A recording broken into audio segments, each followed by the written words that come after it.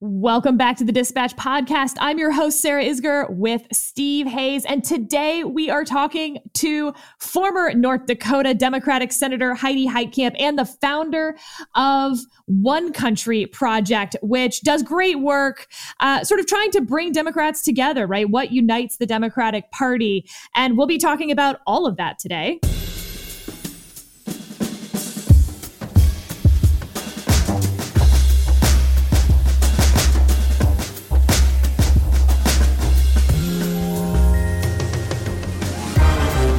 Let's dive right in.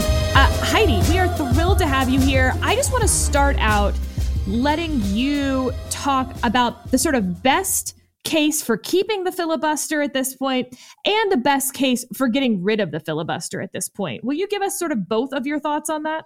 I mean, the best case for getting rid of it is it's not working the way it was supposed to work. And by that, I mean, it has literally made every piece of legislation that moves through the Senate a 60 vote piece of legislation. And you might say, well, but some of these things get done without 60 votes. That's because there's exceptions to the filibuster. Probably the most important exception in recent times has been reconciliation. And I think, as I have said, when you use reconciliation, what all these members do is they sit off to the side and they knock on the door of the leader. Please, could I get this in reconciliation? Please, could I get this bill? And the public never sees the bill because it's usually voted on at 2 a.m. after somebody patched it all together. And so this is not the way to run the railroad. And so the filibuster has basically leapfrogged regular order. And regular order, which goes to the filibuster, is not used anymore. And if it is used, it's not used on important pieces of legislation. So the best case for keeping the filibuster is that it does, in fact, create an atmosphere where you have to come to consensus, and that creates more certainty for legislation.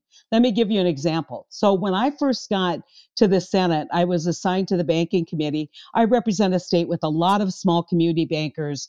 Dodd-Frank was really crushing the competitive edge that they would have because they were supposed to abide by the same rules that, JP Morgan was supposed to abide by, which wasn't realistic. And so I worked for the better part of 6 years to get a change to Dodd-Frank, which was passed with 60 votes, right? So when we came together with a collaboration, we were able to get those 60 votes. And so the fixes that we made are much more certain into the future, because it's going to be really hard. Number one, because a lot of people signed on. And number two, it's going to be really difficult for those people to backtrack and for people to find 60 votes to change the fixes that we made. So there is an argument for kind of this supermajority of members agreeing to, especially big pieces of legislation that would provide certainty. So those are two things. And I always tell people that the Senate, you pass a bill 3 ways. One, by unanimous consent. Now, I once had a bill that we almost had every member as a sponsor, right? So every member agreed to, and one person stopped. I mean, think about that it wasn't just, the 40 members, it was just one member who could stop that. The second way you do it is you do it in this reconciliation on must-pass pieces of legislation. That's why you see when big infrastructure bills come through, reauthorizations come through. FAA is one that comes to mind, where you have to reauthorize every 2 years, and people just wait to get their favorite piece of legislation on, and it really, really distorts the process. And the third way is regular order, and filibuster has basically stopped, in a hyper-partisan way, regular order from working. And this is my other rant. The current system does one thing that people don't really appreciate. It puts way too much power in the hands of Senate leadership. Oh, that's interesting, because we've also heard that criticism when we've talked to House members, that the House process is getting wildly distorted because committee chairmen no longer really even have any power. It's all getting funneled really through just leadership, speaker type leadership of either party, and that's hurting the process in the House. Well, you actually, just because you have so much experience in this, and this is a podcast for people who really like getting in the weeds, I'm curious about the history of reconciliation because it seems like such a large carve out from the filibuster that, for instance, when we had the carve out that Harry Reid did for lower court judges, it was very obvious that then when Republicans took control, there would be a carve out for Supreme Court judges. As in, once you crack the door on this, the door swings open. How did reconciliation come about, and why hasn't that just swung the door open to getting rid of the legislative filibuster already? Well, it's an interesting question, and I think it's because this process has if you think about this whole thing as a pressure cooker, right?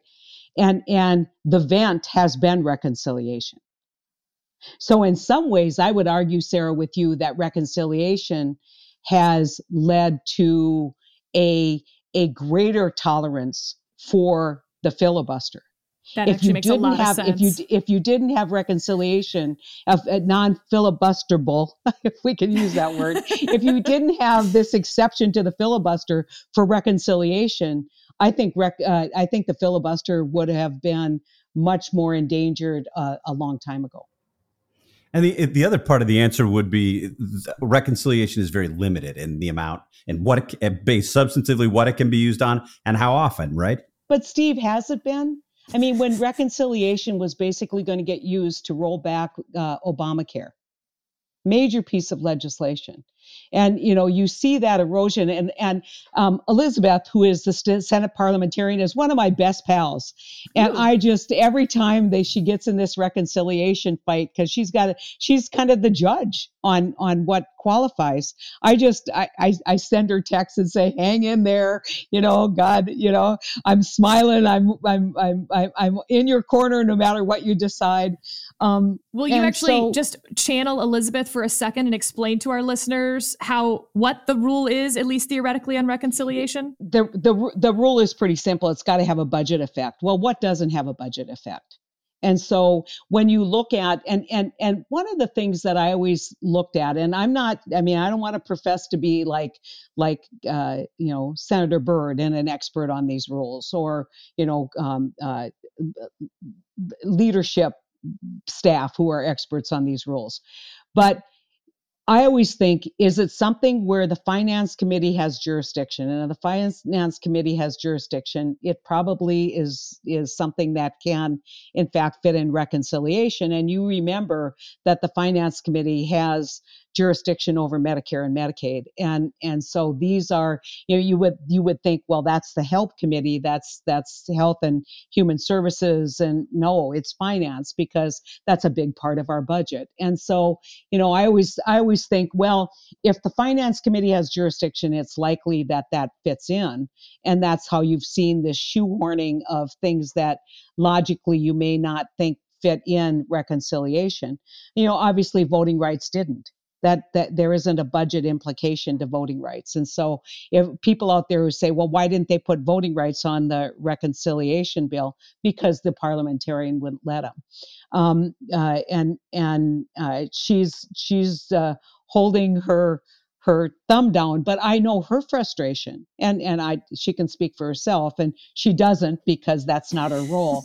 But her frustration is, why is this up to me? Why don't you get the place working again so that we can get reconciliation where it belongs, which is, kind of that stopgap for funding government, and you guys can get back to regular order where we get committee reports that come out of committee and that are put on the floor of the Senate. When I was there, and I don't know what kind of language you allow, but I had this, people would say, well, what's your reform? And I said, look, everybody wants their one amendment or their 5 amendments on every bill. That's why you see what's called filling the tree, right? So if a bill comes in regular order, the leadership will basically fill up all the amendment slots. And you see people talking about the failure of the amendment process. Well, because so few bills go there, everybody has their idea. And if they can't get UC on their idea, they try and then get it on, a must piece of legislation as an amendment. And so I said, some of these amendments should not be passed into law. And so I said, okay, I got an idea. I said, every Wednesday afternoon, everybody gets 5 of these at Congress. and it's batshit crazy Wednesday. We're just going to vote on your amendments, up or down. Your amendments can't be amended. You argue your point and we vote them down. People would tune in for that. Wednesday. I would tune in to C-SPAN for batshit crazy Wednesday. Yeah, wouldn't it be a great idea? I said, but if I'm going to sit there and listen to all this crazy, I want Fix It Friday, where we sit down and we actually debate serious pieces of legislation that would move the country forward, right? So the problem that you have right now, and I think you see it in both the House and the Senate with retirements, is you see a lack of job satisfaction.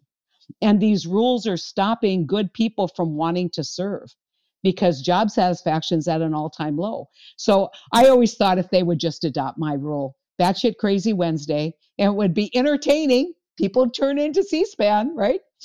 And then Fix It Friday, where we would sit down and actually, number one, work on a Friday. No idea. And basically debate legislation. I said, I don't even care if you give it a 60 vote threshold legislation, because if I can't get 60 people to agree to a change that I want to make to Obamacare, then maybe it shouldn't be changed. But you can't amend it. It's up or down vote. People get a shot to actually legislate. And the reason why none of that will happen is it takes too much power away from leadership. Why is job satisfaction so low? Because they do so little. Who wants to go to work every day and do nothing? Who wants to go to work every day? I would just say, as a counterpoint, a lot of senators, maybe not a lot, maybe that's unfair, that's too cynical, but I can name a number of senators who would actually prefer to do less legislating and prefer to spend more time on Fox News or MSNBC, right? I mean, isn't that part of the problem? But you gotta realize those same senators, if you and I compare lists, they're presidents in waiting. They don't want to take the risk of legislating because then they're going to be accountable for that legislation. And that's another problem, is this kind of, when I was an attorney general, I was a state attorney general in North Dakota, and we belonged to a group called NAG, very funny, right? Acronym, National Association of Attorneys General. And the acronym was changed to National Association of Aspiring Governors. Right. Right. Yeah. So the Senate has become the National Association of Aspiring Presidents.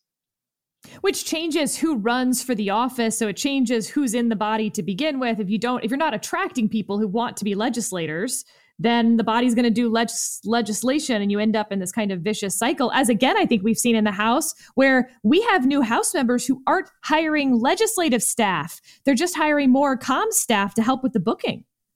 That is just disgusting. I mean, and where's the accountability? And this goes back to kind of electoral process. Okay, so when I was elected, people considered it a miracle, right? That, an older, I always said, postmenopausal woman, red hair, North Dakota, could get elected to the Senate, right? I'd been around a long time, obviously, but I thought when I got elected, I knew that I had one chance to prove that I could legislate. And so my whole goal was to be effective. And literally, didn't spend a lot of time telling my story, just did a lot of like the Dodd-Frank reform. I was able to open up oil exports for North Dakota Bakken crude. I mean, I could go through all the list, 2 farm bills, fixes for community banks. I mean, things I'm really proud of, water bills.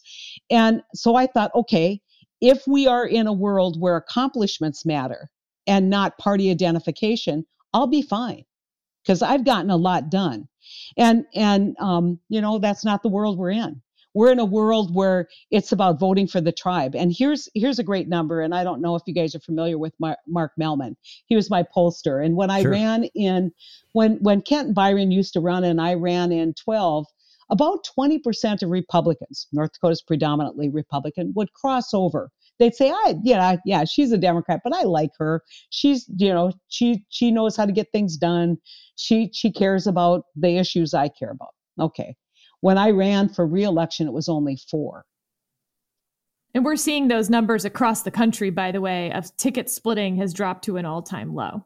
Right. And so how do you effectively when it's a choice between a Democrat and a Republican, as opposed to Heidi Heitkamp and Kevin Cramer, how do you effectively get people who want to legislate, who see reward in achieving results? I mean, I think, and I'm not bragging, but I think if you took any other freshman senator and said, list accomplishments, I would rank up there with the most green of first termers in terms of things that I was able to do for my state. It did not matter. Yeah, just picking up on that point and sort of broadening the lens a little bit. If you look at Joe Biden's presidency, we're 1 year in. The 1 year anniversary of his inauguration was yesterday. Big piece in the New York Times today by Nate Cohn, who argues that the fundamental problem with the first year of Joe Biden's presidency is that he's governed on essentially a two-partisan basis. He's doing the things that are priorities for Democratic activists and partisans, and neglecting the big things that need doing that are reflective of the priorities of the broader electorate. Do you buy that? Are we talking about the same things that you were just discussing, or is that too simple? Yeah, I disagree with him. I think that a lot of what this president has done has, in fact, addressed the pandemic and the economic consequences of the pandemic. Everybody forgets, and maybe Sarah, you can comment on this, but everybody forgets that the initial reaction to the pandemic under the Trump administration came from the Fed.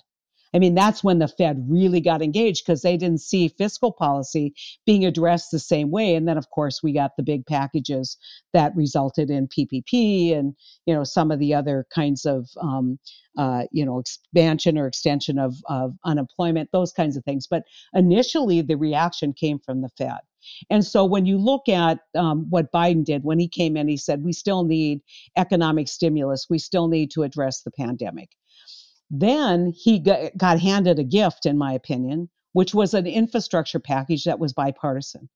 The big mistake was he should have told Nancy Pelosi, pass that infrastructure package, and I'm getting on the road to talk about the stimulus, talk about the child tax credit, talk about what I'm doing with infrastructure, and then build the case for the other packages. When you always, when things transition, especially someone like me who's on the more in the middle of the party, I got asked, what's the one piece of advice you would give Joe Biden coming in? And I said, get the hell out of Washington. If you think you're going to do a deal with these people, you're so naive. And when he said, well, I underestimated. No one should have underestimated how toxic the partisanship is in Congress. The only way, and Bill Clinton, like him or love him, what he did anytime he got stalled, he went out on the road. I mean, he just did big rallies, and so did Trump. And so you've got to, and Sarah, I know that I said that when we were on ABC together, but I said that the remarkable statement was, people in the United States don't want a president who's also a senator. I mean, I'm paraphrasing, obviously, but I thought, duh. I mean, this was something you should have known a year ago.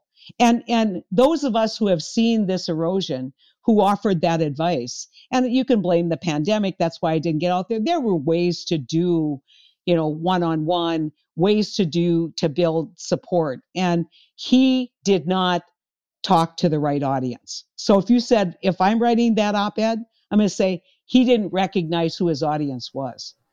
So let me pick up on that. He's pushing things now like voting rights. In the article, Nate Cohn talks about universal pre-K, climate change, voting rights, child tax credit. And then he writes this: even if those proposals are needed or important, they do not rank high on the list of the public's demands at the heart of a pandemic and with rising inflation. Only 33% of voters say the president is focused on the issues they, quote, care a lot about, according to a recent CBS poll. And he goes on to make the argument that this makes Joe Biden much more like LBJ than like FDR. He's talking about things that excite the Democratic base. I mean, if you look at what was in Build Back Better, I mean, I think the COVID relief package, bipartisan support, if you look at the things that were in Build Back Better, a lot of them are these things, probably many of them left over from your time in the Senate, that have been sort of priorities of the Democratic base, but are not necessarily things that the rest of the country wants or is pushing, particularly in this context, right? Well, they need to pivot now. Okay, Build Back Better needs, and I've told some former colleagues this, needs to be a political document. It can't be a policy document. What do I mean by that? So you want to cap the price of insulin, which has been around for time immemorial. My husband he was a family physician, is appalled by what has happened with the prescription drug prices for insulin. When he started, insulin was way cheaper than it is right now. Why? It hasn't really effectively changed, right? So cap the price of insulin and then ask the question, why doesn't Ron Johnson want to cap the price of insulin? Why doesn't Ron Johnson? So we've got an economic challenge in workforce, right? So 5 million women are out of the workforce because they can't find daycare and can't afford daycare. Okay. Daycare is an economic imperative. It's not a social justice issue, although you could couch it that way. To me, it's an economic imperative. You've got to make it, if you want to get America back working. And so that's how we need to talk about Build Back Better and the priorities in Build Back Better. I think there were some mistakes in Build Back Better, but I think for the most part, this is going to make people, maybe in New York hate me, but $80,000 for a SALT deduction, that's really expensive. And I was telling Sarah, I do taxes. Let me tell you, nobody in my family has a state and local tax deduction that's anywhere near $80,000. And so now they need to pare it down. They need to address, as you say, Steve, those issues that Nate's talking about. What are the issues they care about? Make this address those issues that people care about, and then turn this thing, weaponize Build Back Better as a political document that will define who people stand with. Maybe you can help answer a question that I have, that we've been having a little bit behind the scenes, just among friends or staff. There's a piece out today, of course, from a bunch of anonymous sources blaming Ron Klain for all the bad things in the world. I'm not that convinced that a single chief of staff is to blame for anything in particular, but there's a nugget in here that I want to get your reaction to. This is an NBC story from Mike Memoli, Carol Lee, Kristen Welker, Courtney Cube. It was a big story. It's a lot of people gossiping with a lot of people. Right? The main criticism of Klain, whether from current or former Biden staff members or those who consider them allies of the president, flow from a single idea: that Biden has strayed from his core brand as a pragmatic, empathetic politician who won the Democratic nomination as a moderate willing to compromise. They see Klain as the person responsible for that. Klain's ubiquitous presence on Twitter has solidified that view, particularly for those who see it as being out of step with a 2020 campaign that deliberately tuned out cable news pundits and blue check marks on social media. I look at the first year of the Biden presidency, and I see 6 months of basically the Biden who campaigned and won the nomination by, ignoring cable news and blue check marks on Twitter. And then a second 6 months where it feels like he is only responding to cable news and Twitter controversies. It sums up with that speech in Atlanta that was so partisan, so out of touch with what the reality was, which was that the White House had not reached out to a single Republican to talk about what Republicans might support when it comes to federalizing some voting rights, standardizing some voting rights legislation. And instead, we're now talking about the semantics of whether he compared them to Bull Connor or just said that they were on the side of Bull Connor. And then a week later, he gives a press conference and he sounds like the Biden from his inaugural address. Well, it's about unity and bringing the country together. Do you have an idea of what's going on and why this whiplash between campaign Biden and blue checkmark Twitter Biden? Yeah, I think like all White Houses, it's the crisis du jour, right? And the I've been saying this, a key component of the Democratic constituency is African American voters who feel quite aggrieved by what's going on with and we can debate this probably at a different time of what's going on across the country in states that are trying to curtail voting rights. Um, and so I think there was this sense you've got to be on their side and you've got to make it clear you're on their side. And so whether that was an overstatement, I mean, a lot of Democrats have criticized it as not helpful. I think if Joe Biden had a chance to go back, I think he would call in Mitt Romney. He would call in these other folks. I think there has been, despite Senator Sinema and Senator Manchin being so clear for so long, we are not moving. There was always this idea that we can build up enough pressure that they're going to crumble. And I can tell you, having been on the other side of that, all it does is solidify your position. And so they terribly misread two personalities. And so the real challenge here is the reset. And it's a lot easier for people to criticize the chief of staff than it is to criticize the commander in chief. That's right. And so there's got to be somebody. I think what you're seeing now is this sense that to the rest of the Democratic Party members across the country, you need to hit a political reset. The classic way you do that is you remove your personnel, right? And so, it doesn't surprise me. And Sarah, I think it's interesting how you said, well, Biden in the beginning wasn't this guy. Go back and take a look at the appointments. I mean, and this may sound like sour grapes, right? If any progressive had any criticism of anybody who was being considered for any position, then they were persona non grata. And so you didn't bring in diversity to begin with. You didn't bring in kind of the guy in the back of the room who's going to stand up and say, this ain't working. So now you've got a bunch of like-minded people who are all singing from the same, choir book, as opposed to people saying, hey, I'm out there. I know what's going on. I know what you need to do to get your agenda passed, and you're not doing the things that need to be done. And so I would say that there is kind of this academic intellectual bias that they have that is left over from perhaps the Obama administration.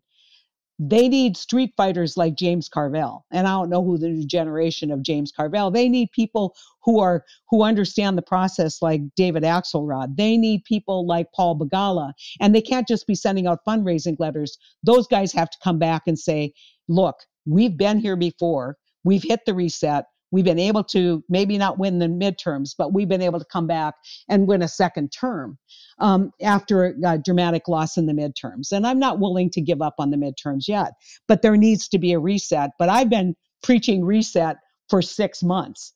If you live where I live, you can see, if Joe Biden has, 35% favorability in North Dakota, 30 to 40, and it drops to 20 and you sense it out there and you start seeing obscene bumper stickers and you go to concerts and they're all saying, you know what, Biden, there's a sense in the community and in places where people live that, okay, that may be North Dakota, but it also is western Pennsylvania. It also is western Minnesota. So don't think that you can ignore what people like me see as trends. Does that make sense, Sarah? It totally makes a ton of sense. Yeah. This actually is a sort of a recurring theme on this podcast of many of the points that you just made. When you look back on the way that Joe Biden ran for president and his sort of miraculous comeback, when it looked like it was Joe Biden against Bernie Sanders, I think the conventional wisdom is that he ran as a centrist. I guess my view is more that he looked like a centrist because he was running against Bernie Sanders, who's a socialist. Do you think Joe Biden was a centrist as a candidate? And do you think that part of the challenge that he's facing now is that he just hasn't governed as a centrist? I think he would dispute whether he's governed as a centrist, and people dispute on where the center is, right? I forget Key who question, said it. yes. Yeah. I was on a Zoom meeting with some energy leaders, and someone said, "Well, I'm a centrist. I'm in the center, and we all think I'm the center, and therefore people on either side." What I would say is Joe Biden became that guy who could beat Trump for the Democratic Party.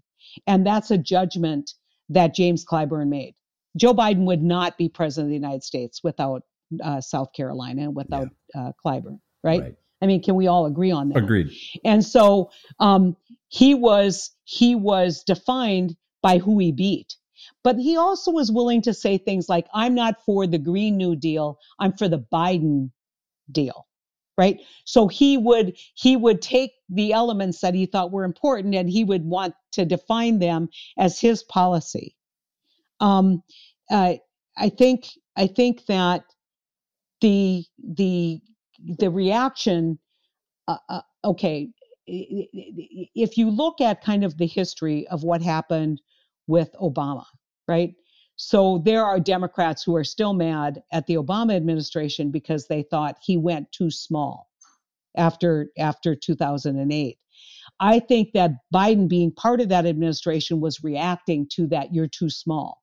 And obviously there's a lot of economists, liberal economists, whether it's Robert Reich, whoever it is, there's a lot of people out there who are who are arguing it was too small and go large. And then he's got, the progressive movement, the Democratic, what are they called? The social justice Democrats. And so he's got all these pressures without a firm sense on, okay, I mean, not that I'm the end all and be all. Take a victory lap when you win and don't delay a bipartisan win, right? So what would the narrative be today if they had held off, done a victory lap on a bipartisan infrastructure package and that they could have passed in June? Right. And that was, if you want to know the one place where I will go to my grave believing was the beginning of the end, was that critical political mistake. And so you have to look at the president's political team at that point in time. And you have to look to Nancy Pelosi. I mean, what was Nancy saying in terms of what she could pass? And my point was, even if it failed with Republicans voting against it, you've got a campaign issue. I mean, so it was a huge political. It was political malpractice, not to take and God love Joe Manchin. He kept saying, pass it, and then let's see what we can do on this other piece of it. Let's find out what these resources will do to help build back better. And so, I mean, woulda, shoulda, coulda. Now the point becomes, how do you hit a reset when you've already lost so much political ground? And quite honestly, when the president said, I don't believe the polls, he believes the polls. He then went on to talk about the polls in great detail for about 5 minutes right after he said that. Can I, let me just sneak one more in, Sarah, and pass it back to you. How, I mean, what you're saying to me makes a lot of sense. How many Democrats are you speaking for at this point? Because I can imagine, like, if somebody just listened to what you said, which was pretty tough, like, let's be clear, political malpractice is not something you hear every day. Pretty critical of the White House. How many Democratic colleagues, former Democratic colleagues of yours, of the 50 that are in the Senate right now, would listen to what you just said and nod their head along with you? And how many would say, nah, no, she's a centrist. This is not where the party is? I think the majority. Really? The majority, yeah. And I think they thought we could get this done before Christmas. And their wish was that Build Back Better would happen quickly, that they would get Manchin to come around, and so they bet on being able to forge a compromise, right? But I'm not saying anything different right now than what I said in June of last year. I mean, I said it was political malpractice when it was happening in real time.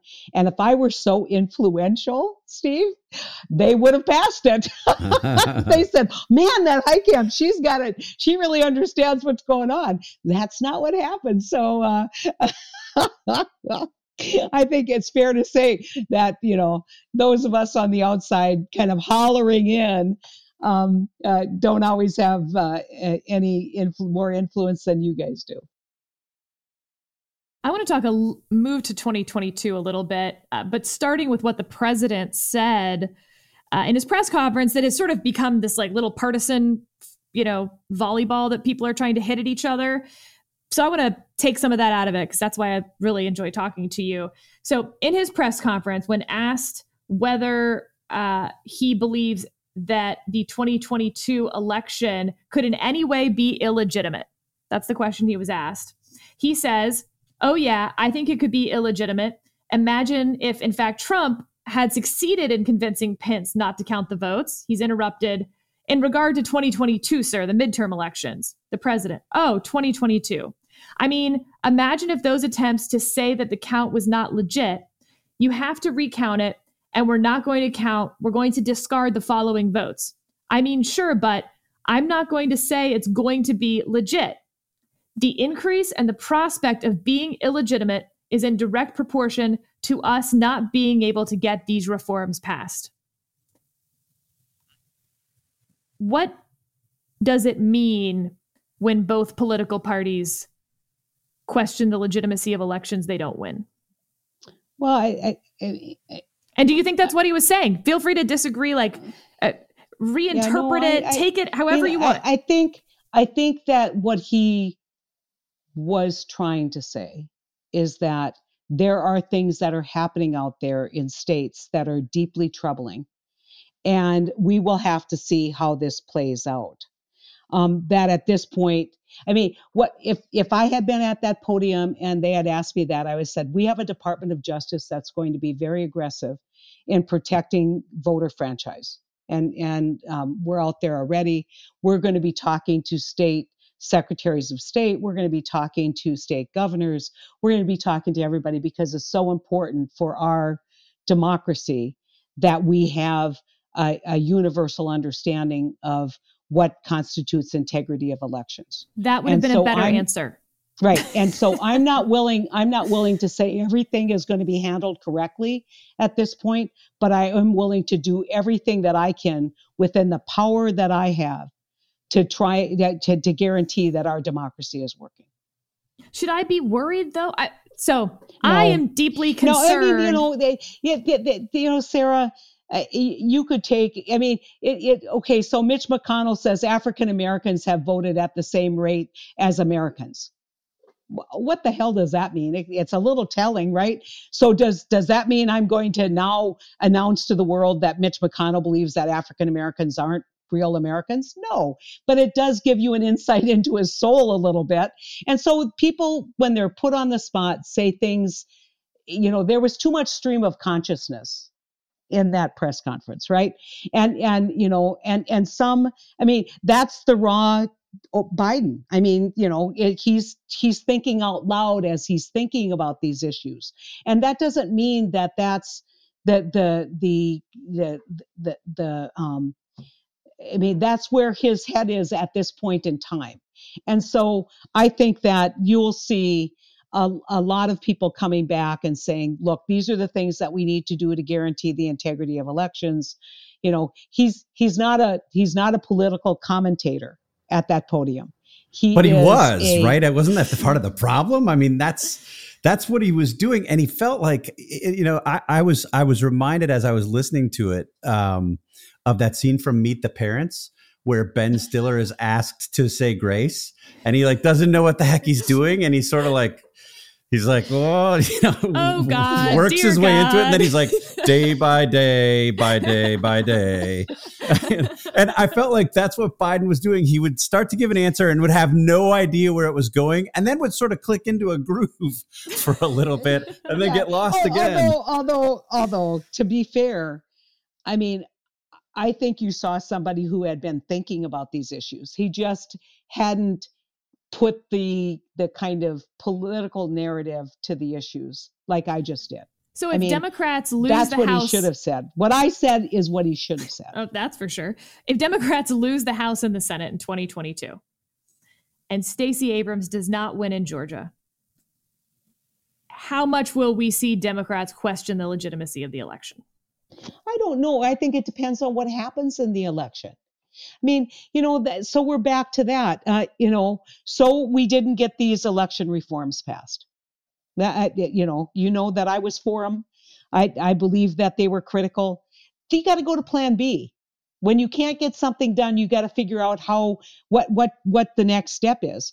One of the things, Sarah, that's not being talked about, and this happened with the National Association of Attorneys General. We did the tobacco settlement.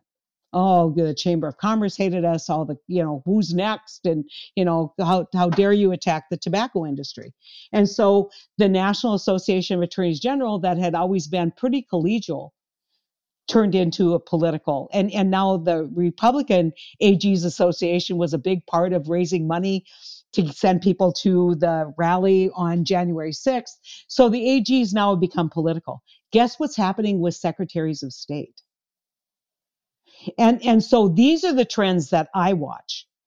Not whether you can hand out a bottle of water, but who's running for Secretary of State and what commitments are they making when they're running? And how do we have a process of oversight? We've had these wonderful election workers on both sides of the aisle, and you saw the integrity in Arizona, Republican integrity in Arizona. You saw the Republican integrity in Georgia. You saw the integrity of these election workers who felt so personally attacked when they said, you didn't do it right. And are we replacing them now with partisans? Are we replacing them now with legislators? And these are the issues that we need to be watching and exposing. And I think at the end of the day, the world will turn many times, and we have to see what the Department of Justice comes up with. Mark Elias, who is, pretty much the lawyer for every Democratic candidate in the world, is engaged in his democracy docket and doing great work in bringing lawsuits on redistricting. So we've got, the world's going to turn, and this is what I'll say about the midterms. In 2016, 2014. The Democratic Party lost, 9 senators? Was it 9 senators? I think it was the 14 election. When that happened, everybody had an idea what the issue was going to be. You know what the overriding issue was? It was Ebola. Because Ebola hit at the time and created great uncertainty. And all of a sudden, Mark Pryor couldn't overcome this idea that the Democrats weren't protecting people from Ebola. I mean, how far we have come, given what happened with COVID, right? But so and people said, well, the first impeachment is going to be the big political issue in the 2020 campaign. I said, you don't know what the big political issue is going to be. Tell me the one political issue I know is going to be there is the economy. Tell me what's going to happen with inflation. Tell me what's going to happen with job security. And so, there's two certainties for this next election. Biden's favorability ratings are going to play a role, and the economy is going to play a role. And other than that, it's going to be something you haven't even heard of. I completely agree with that. I do think, however, that voting rights and voting reforms will be a major issue because there's partisan interest in both, right? I mean, that's people can make hay of that, and I think will make hay of that. It also is popular in small dollar fundraising appeals and what have you. Steve, I'll tell you where it's going to make a difference. When people try and mail in a ballot and they can't. When people try and use the same process that they used during COVID to vote, and somebody's taken it away. And guess what? who that's going to benefit. Because I will tell you, when you tell people they can't vote, they'll stand in line for 8 hours to vote. Yeah. I mean, look, as a conservative who believes strongly that we should do virtually everything we can to make sure that people can vote, and do so with some accountability. I think the Republican response to that would be, look, these were going to be temporary measures. These were emergency measures because we were in a pandemic, and now there are things that should all be made permanent. I don't necessarily agree with all of that. I agree with some of it. I think Sarah said this best. Why do you assume that big turnout hurts us? I mean, so sure, why are absolutely. you reforming this? Yeah, why are you reforming this so you make it harder for people to vote? Yeah, and so it's like, yeah, they were maybe temporary measures, but they were good measures, and they led to the highest voter turnout in the history of this country, or at least since the turn of the century. Why wouldn't we keep them? And you did pretty damn well, except for Donald Trump. Just to be clear, I'm not making this as a partisan. I'm not a Republican. I don't consider myself a Republican. But I do think that there's a legitimate complaint if you're a Republican voter and you say, look, we have to do this. COVID is so serious. We have to do, these are emergency things. Yes, it was not the way that we told you the rules were going to be going into this election, but it's so important to make accommodations because of the virus. This is a one-time thing. Here's what we're going to do it. And then the results happen. And from the perspective of a Republican, they will say, Democrats won the presidency, Democrats won the Senate. And now they want to make this argument that these rules permanent. I'm not making that point on a partisan basis. I think it's better for everybody if we have more people voting. But I think that's not an illegitimate concern. Let me go back to your bigger point and just tell you where I have problems with the Democratic argument on this. The concern I have about what Joe Biden said at the press conference is, I agree with you. I agree with everything that you said about Donald Trump. I agree. I share your concern with what some Trump Republicans are trying to do at the state and local levels. I think it's abundantly clear that Donald Trump tried to cheat, that he lied to do it, that he tried to stay in office, that there was much more of a concerted plan that they were trying to implement than just a one-off thing. And I worry about the state of our democracy. I worry about whether we will continue to do this. I think it's an existential threat. What concerns me is when I hear somebody like Joe Biden say, Republicans who oppose my preferred voting reforms are like those who favored Jim Crow, are like Bull Connor. Let's just give him the benefit of the doubt and assume that he said they weren't Bull Connor, but like Bull Connor. Like, that's a bullshit argument, frankly. And it takes those of us who share the broader concern, and it should be a big group.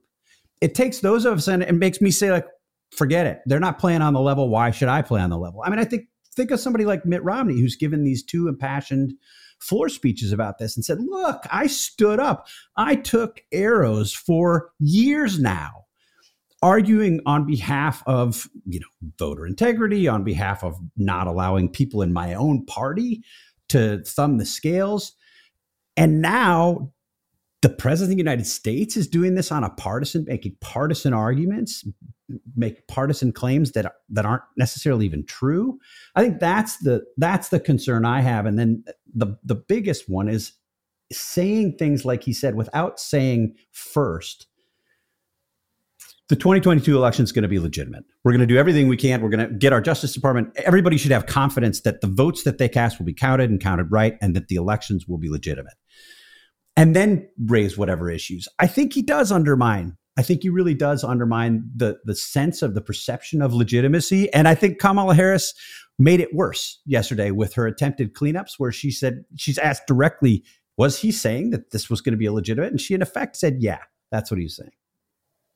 Yeah, I mean, I'm not going to defend it. I think that it will lead to, I mean, just as Trump, when he went to Georgia and told everybody that your vote wasn't going to be counted, I mean, people would argue, I honestly think that the Georgia election turned more on insider trading allegations, but that's just me.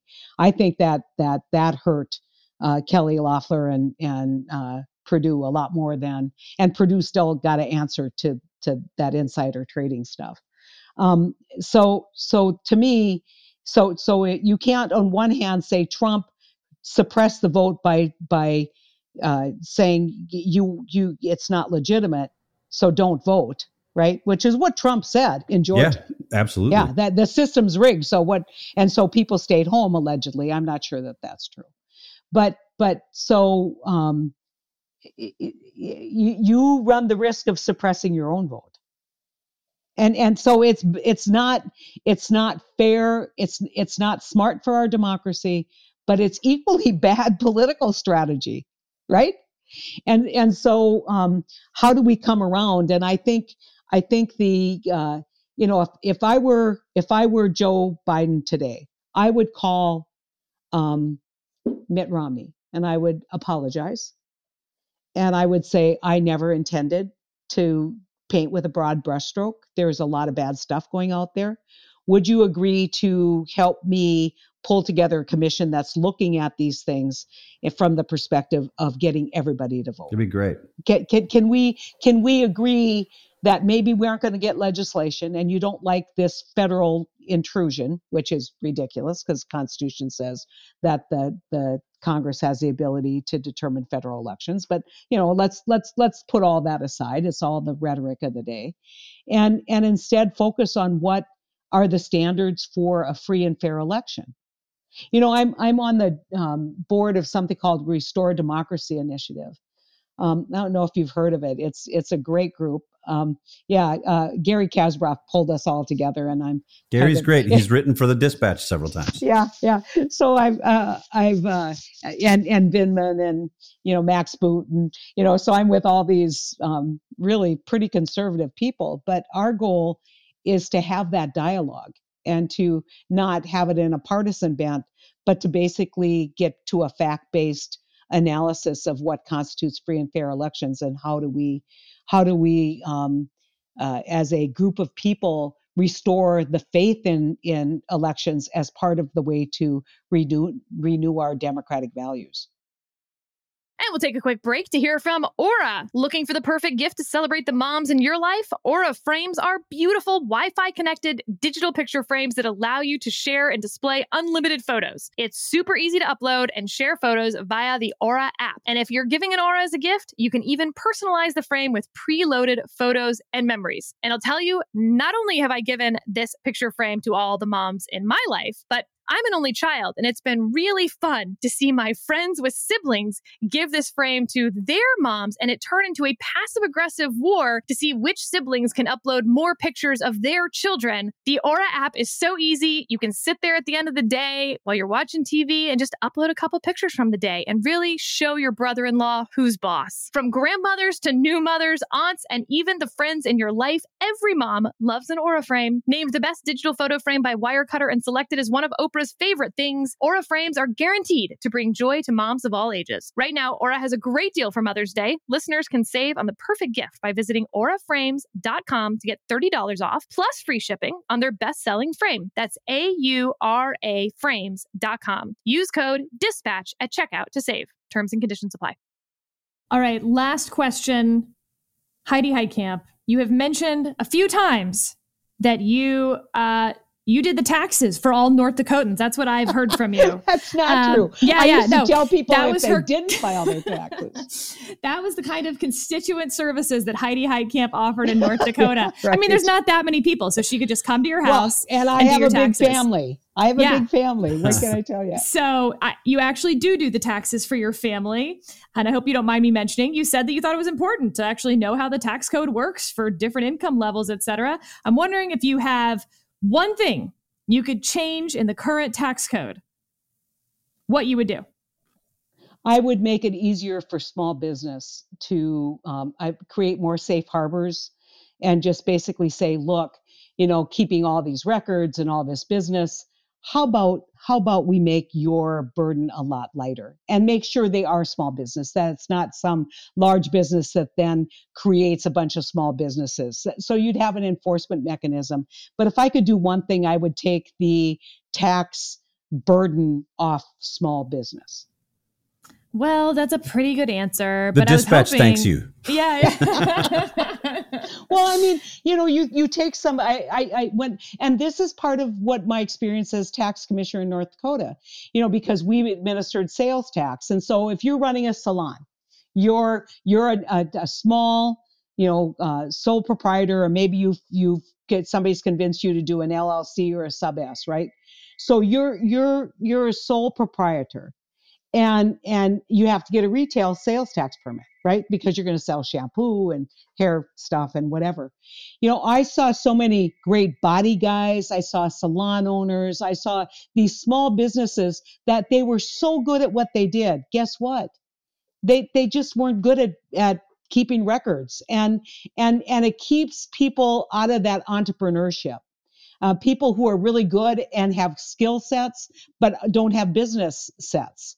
And so you say, well, they need to learn this stuff. Well, they don't want to learn it. And so let's make it easier for them to file their taxes, do payroll, do all the things that would lighten their burden and allow them to grow their business. You also say on your Twitter feed that it's like one of the most important things in your life, clearly. You list your former jobs, what you currently do, and then love golden retrievers. How many golden retrievers do you have? There was Step, who was huge and aggressive for a golden, and he lived 17 years. I mean, long for a large golden. And then out of nowhere, Copper showed up. So she was our puppy for a long time. And then this last time, Buffy, the vampire slayer, showed up. But I knew that when I got her, my daughter moved home to during the pandemic. She and her boyfriend, now fiance, soon to be husband, were in a 600 square foot apartment in San Francisco. Oh my God. I mean, they couldn't work it in the same space. And so they moved back, and we've got a fairly big house, like a lot of people our age who raise kids. And I knew I couldn't get too attached to Buffy, because when I saw the car going down the road to go back to California, that dog was going to be looking out the rearview mirror. Aww. So Buffy is still with us. Our whole family, our golden retriever families. We've had Tucker, we've had Max, we've had Harley, we've had Harley Davidson, who is Dave's son. I mean, we love our golden retrievers. They're wonderful family dogs and great hunters, which our family's a big hunting family. Our latest dog is probably my nephew's latest dog is probably the best hunting dog we've ever had. A bipartisan issue, if there's ever been one. Dogs, puppies, and pie, right? So if you're looking for common ground for me and Elizabeth Warren, she loves her golden as well. She's a big golden retriever fan. When Elizabeth Warren was obviously a professor at Harvard Law School when I was there, and she got her puppy while I was a student there. And it stopped school.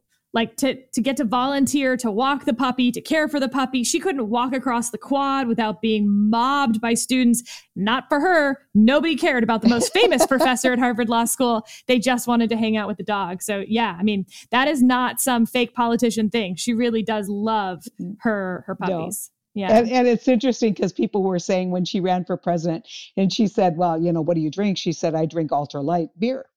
I drink beer. And people are like, oh, well, she's just trying to be Joe Six-pack. I said, no, that's what Elizabeth drinks. I mean, give her a break. She is who she is. She's not afraid to be who she is. And there's something really genuine about that. And so I think when you look at these politicians, the authenticity, whether you agree with her or not, that's something we need more of, more authentic people who aren't looking over their shoulder wondering, how do I pander to this group or that group? But what do I personally believe and what's my personal value? Like Lindsey Graham, that's who I have in mind when I think of authenticity, right? Yeah, says what he thinks, irrespective of the political moment. And on that note, Heidi, thank you so much for joining us. This was a treat. Appreciate it. Take care.